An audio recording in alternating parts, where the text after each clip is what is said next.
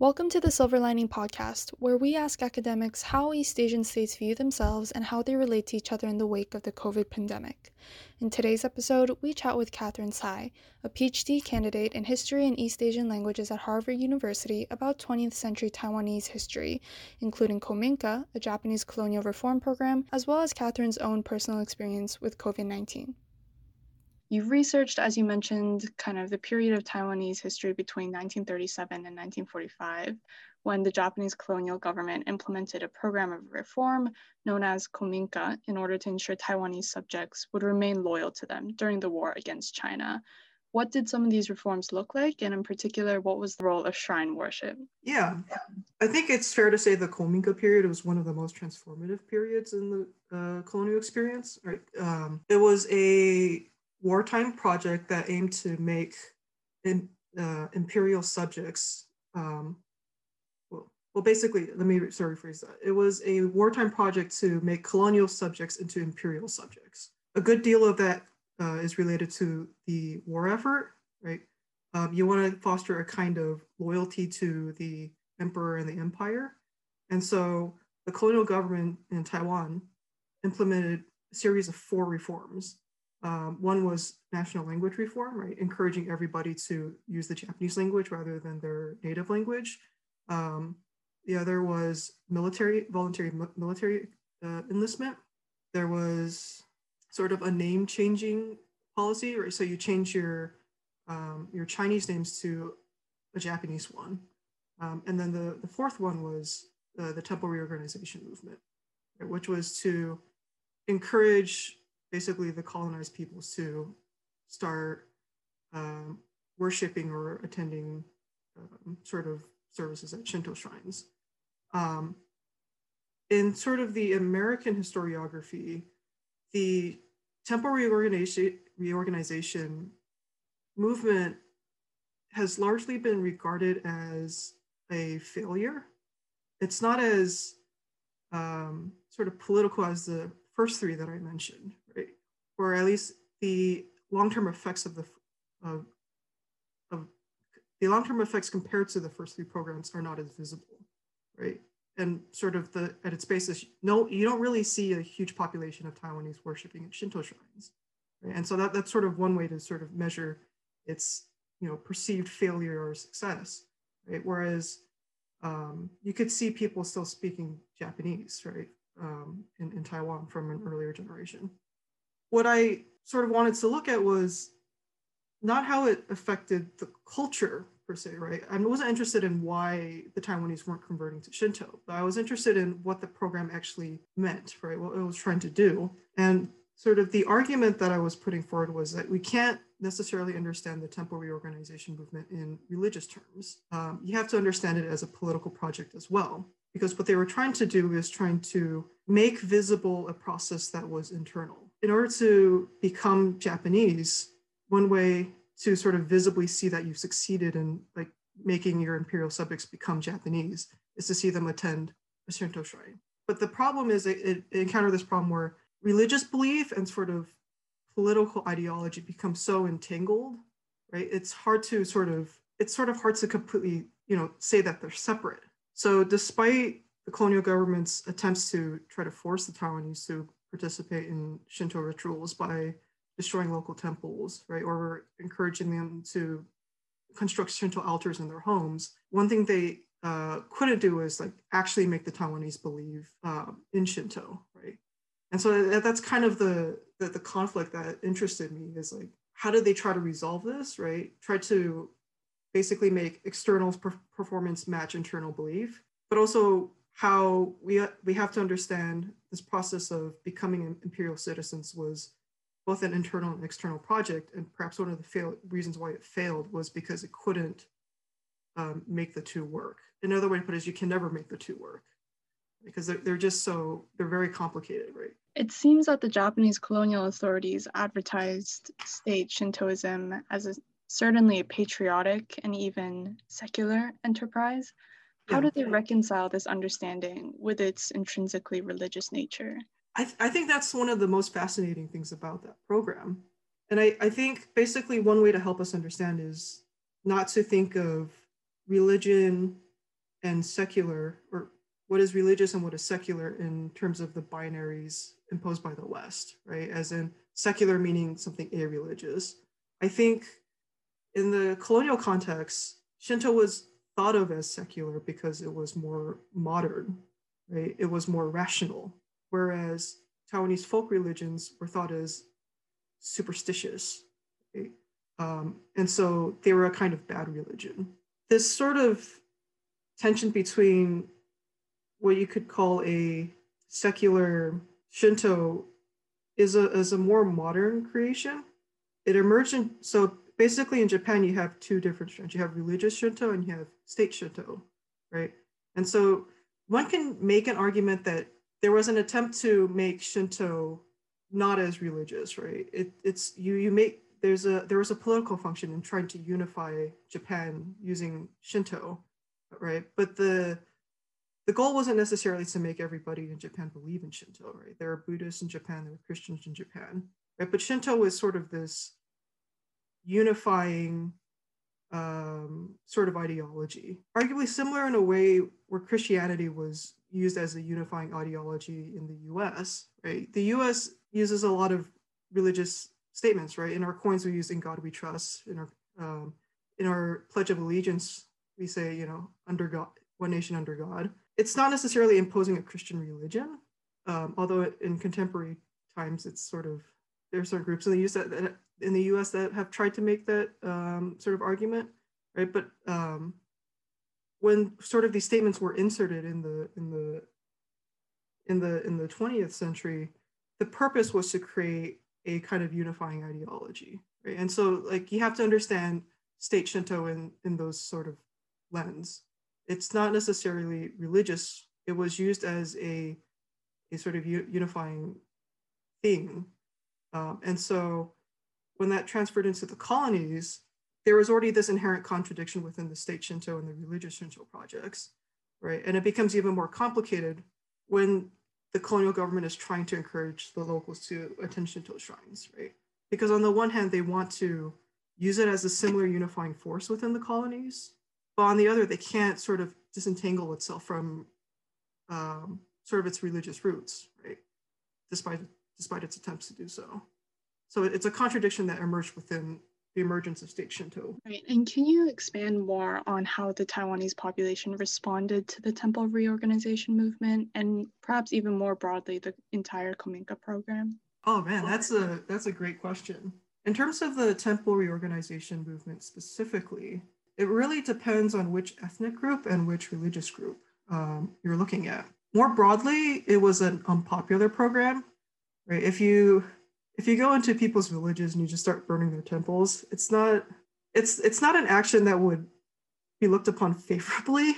And what's interesting is, you know, there was a government report to see how the program was doing, and they interviewed locals, and you know, they found that basically they were subverting the program by putting pictures of their indigenous gods, you know, behind the Shinto altars at home, right? So even though you have this Shinto altar at home, which shows that you are participating in Shinto rituals at home, so you were, you know, therefore a good Japanese imperial subject, the reality was they were worshiping their own gods, right? Or they interviewed, you know, these sort of kids and asked them, all right, so what do you think of this program, right? Because kids are honest, right? And the majority of the kids say, you know, they hate it, they don't understand it, right? So that was the general attitude towards the program. But what's interesting is there were some elite Taiwanese, right? People who were intellectuals who could accept parts of the program, right? Based on the idea that, you know, there were aspects of Taiwanese folk traditions that they thought were superstitious, right? And so the temple reorganization movement was one way to get rid of those superstitions and try to make the Taiwanese more modern. There were Taiwanese Christians who also looked at the program and thought, this is a good way for Christianity to get it in, right? They're destroying the folk temples. You know, we're a modern religion too, right? We're a rational religion, right? So we can support this this program, right, and take this opportunity to go into the places where these temples were burned and try to convert the Taiwanese into Christianity, right? And we could sort of convince the colonial authorities that this is a good idea because we too are a modern religion, right? We can tell them we're trying to achieve their goals. So that's sort of an interesting sort of response to it. It's not, right? On the one hand, generally speaking, it was an unpopular program. On the other hand, there were certain groups of people in Taiwan who supported aspects of the program and saw opportunity to basically achieve certain ideas they have for the Taiwanese people. Now, in terms of the Kominka program overall, it's hard to say whether or not they were popular. There's still a lot of research that needs to be done on the Kominka period. And what makes it complicated is that Taiwan's post-war history has a direct effect on how people who lived through that period understand their colonial experience. Right? So it's not as clear-cut as in the case in Korea, perhaps, right? Where there is still a very visceral reaction against Japanese colonialism. In Taiwan, because the nationalists from China, came to Taiwan, and a series of sort of traumatic events in Taiwanese history happened. Right, there was the 228 massacre in 1947, and then in 1949, millions of Chinese from basically they escaped. The nationalists lost the Chinese Civil War, and there was a huge exodus of Chinese to Taiwan in 1949. And then, shortly after, there's, decades of martial law and authoritarianism, right? And so those events also have an influence on how the Taiwanese who lived through both the Japanese colonial period and those in the nationalist period view the colonial experience. So on the one hand, you can find newspaper articles or personal diaries that speak positively to the Japanese colonial experience or speak negatively to it. But after, the traumatic post-war experiences with the nationalists, the sense I get is that there's a kind of rehabilitation of the Japanese colonial period, right? In a sense that, sure, colonialism is bad, but at least, we didn't experience authoritarianism, right? The nationalists they didn't kill us in the streets, right? I think it's difficult. You could certainly find people who are discontent with the Kominka program. On the other hand, there are also people who view the Kominka experience as positive. And I think a good chunk of that has to do with what happened in the post-war. So it's very hard to say. It's really interesting that you say that, because I have a quick follow-up question, which is, what would you say, what does it take for people to adhere to policies imposed by imperial powers? Is there anything we can look to during the Kominka program that was quote unquote effective? Efficacy is a very tough question. Like in terms of like the temple reorganization program specifically, perhaps one can make an argument that it would have been more effective if they didn't burn the local temples, right? If they just imposed sort of Shinto shrine worship as a kind of patriotic ritual, right? Rather than trying to force the Taiwanese to internalize it. But it's hard to say whether or not that counterfactual would actually work. I mean, it's similar in terms of the other program. It's maybe Japanese language, the Japanese language as national language could work if they sort of created a more expansive educational program and weren't so punitive about people using their local languages, right? Or maybe it could have worked if they made it a national language, but didn't discourage people from using their own languages. Right? Efficacy is always really hard to try to measure. The other aspect is like I'm also hesitant to cast judgment on whether or not a program was effective or if it could be effective, just because the colonial conditions are so complicated, right? that it's not always a clear-cut answer. The other aspect about determining efficacy, it also creates problematic comparisons, right? Especially between Taiwan and Korea's colonial experience. Like, I remember when I gave a talk on the Kominka, or on the temple reorganization movement, one of the attendees asked, given the sort of Taiwanese and Korean reactions to Japanese colonialism, could you make the argument that perhaps the Kominka policies were more effective in Taiwan than they were in Korea? I understand where the question's coming from, but it's not always the most productive way of thinking about it, because the colonial conditions in Taiwan and Korea were so different, right? Even though there were sort of points of similarity. Although I just realized I also made the comparison earlier when I answered your question. It's all right. We can move on from that question. Yeah, sorry. I feel like, okay. No, it's okay. I feel like your answers already kind of already gave justice to the complexity of it. And perhaps another question that'll help us understand this period of history in the modern world. It seems that Shinto shrines are hardly noticeable in Taiwan today. Why does this period of history remain relevant to the Taiwanese? Is it because of that post-war nationalist period? Shinto shrines in Taiwan have a very interesting history, right? You could sort of see you could basically examine the changes in Taiwanese history by looking at the Shinto shrines. A lot of them were destroyed in the post-war period, or they were converted into martyr shrines under the Chinese tradition.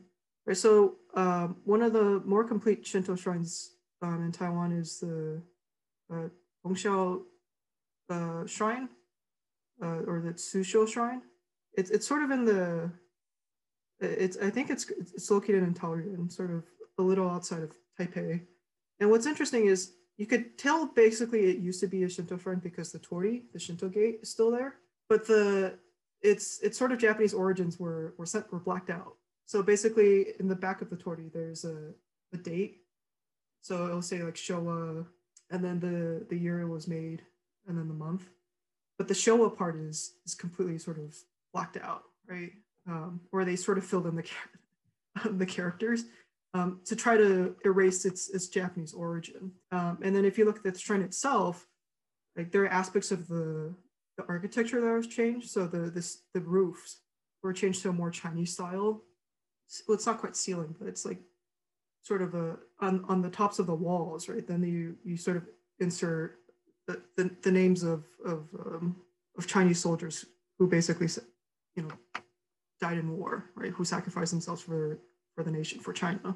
And so that's an interesting transformation, right? It's one way for the nationalists to decolonize in a sense, right? By getting rid of these colonial markers without fully getting rid of them, right? So it's a very it's also very interesting that they converted them into martyr shrines, right? Specifically to honor the Chinese war dead.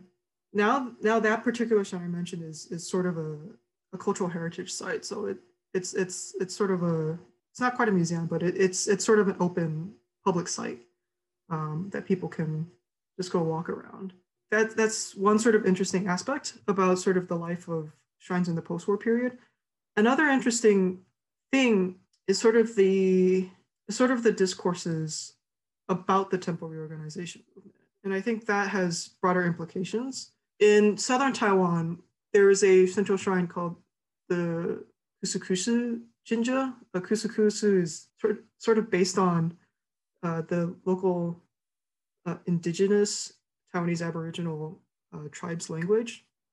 And so there used to be a tiny shrine sort of in sort of the mountain area that was destroyed by weather. Basically, a couple years ago, it was rebuilt. According to the tribe members or the tribal elders who rebuilt it, right, it was one way for them to call their ancestors who had perished overseas in the war, because there were Taiwanese Aborigines who, fought for the Japanese Imperial Army in the Pacific, who never came back. Right? And so their rationale was like, well, our ancestors worshipped at the shrine before they left for war, right? So let's rebuild it and use it as a way for us to call them back. Now, what happened online was it created a kind of small controversy, right? You have basically conservative Taiwanese, right, who find stronger affinity with the People's Republic of China, or not People's Republic, but who find more affinity with China, right? Specifically, the idea of China being the Republic of China. Who say, well, oh, this is just like just evidence of like colonial brainwashing, right? They've never fully they've never fully understood the fact that they were repressed, right? The Japanese didn't treat them equally. We need to break this colonial mindset. And then you have the Japanese right wing who picked up on this news and said, oh, see, isn't this great, right?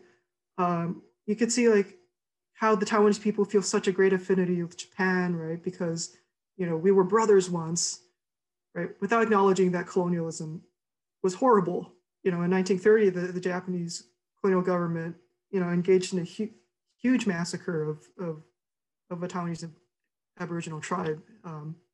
It's sort of memorialized in this movie called Warriors of the Rainbow. So completely ignoring that aspect of the colonial period, right? They sort of perpetrate this narrative of Japan and Taiwan as always being closely bound together, right? And sort of disregarding the horrible aspects of empire and colonialism. And sort of, the tribe that sort of constructed this are kind of like stuck in this middle, right? They have their own reasons for constructing it, but sort of that gets co-opted by the Japanese right wing, right, to perpetuate a narrative of erasing the horrors of colonialism and empire. But it also gets co-opted by certain sectors of the Taiwanese Han Chinese population, perpetuating this idea of, Taiwan is still being brainwashed, right? They don't fully understand the colonial experience. Both aren't great, right? I think the people who have the right to sort of frame the narrative of their experience are the people who experienced it, right? Not the people who didn't and have different motivations. So I think that's one aspect of the temple reorganization movement that is sort of more consequential in terms of contemporary Taiwan. We know that you're recovering from COVID and had a particularly challenging time with the testing and tracing system. Yeah. And you wrote about it in an op-ed for the Harvard Crimson. Would you mind just briefly sharing your experience with us? Yeah. So I contracted COVID right before everything shut down. I to this day I still don't know how I got it. I'm pretty sure that I will never know. But basically, on March 8th of last year, I started feeling really ill. And at first, I didn't really think much of it. I thought I was just, stressed or I had bad posture.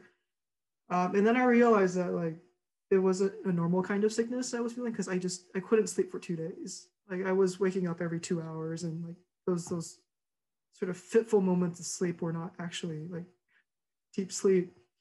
And so it had occurred to me that I was in contact with a friend who worked at Biogen, which was the initial source of the COVID outbreak in Boston. And so I was trying to get tested in my school's clinic, and I was constantly told that I didn't qualify for a test because I didn't travel from South Korea, China, Italy, or Spain, which were the 4 countries where they were trying to sort of test people if they started feeling ill. And I wasn't in contact with someone who had a confirmed positive COVID diagnosis, right? And so I kept going back to the school clinic saying like, my symptoms are getting worse. I'm like, I'm still feverish. I feel chills. Like I don't have an appetite.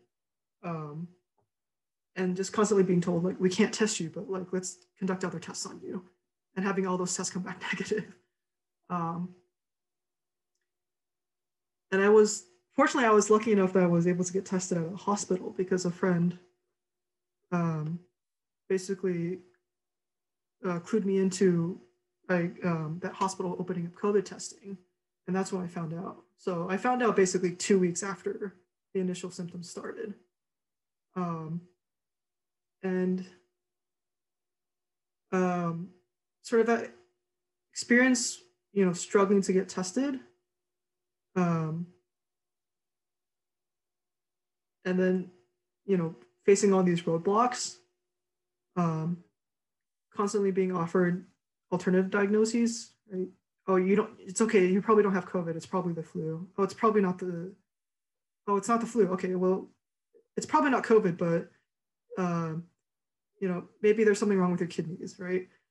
And then also experiencing the follow-up right after I got the positive COVID diagnosis, the lack of follow-up from, my institution's healthcare system, sort of made me realize early on how unprepared the university was, but also how unprepared this country was. I think it's fairly obvious to everybody now since we're more than a year into it, but there really wasn't a testing or tracing system.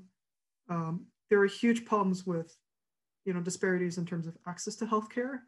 How is it that there are asymptomatic celebrities or athletes who can get tested and people who are visibly, sick and feeling more and more unwell who can't get tested?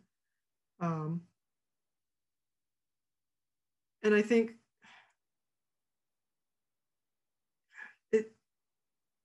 it's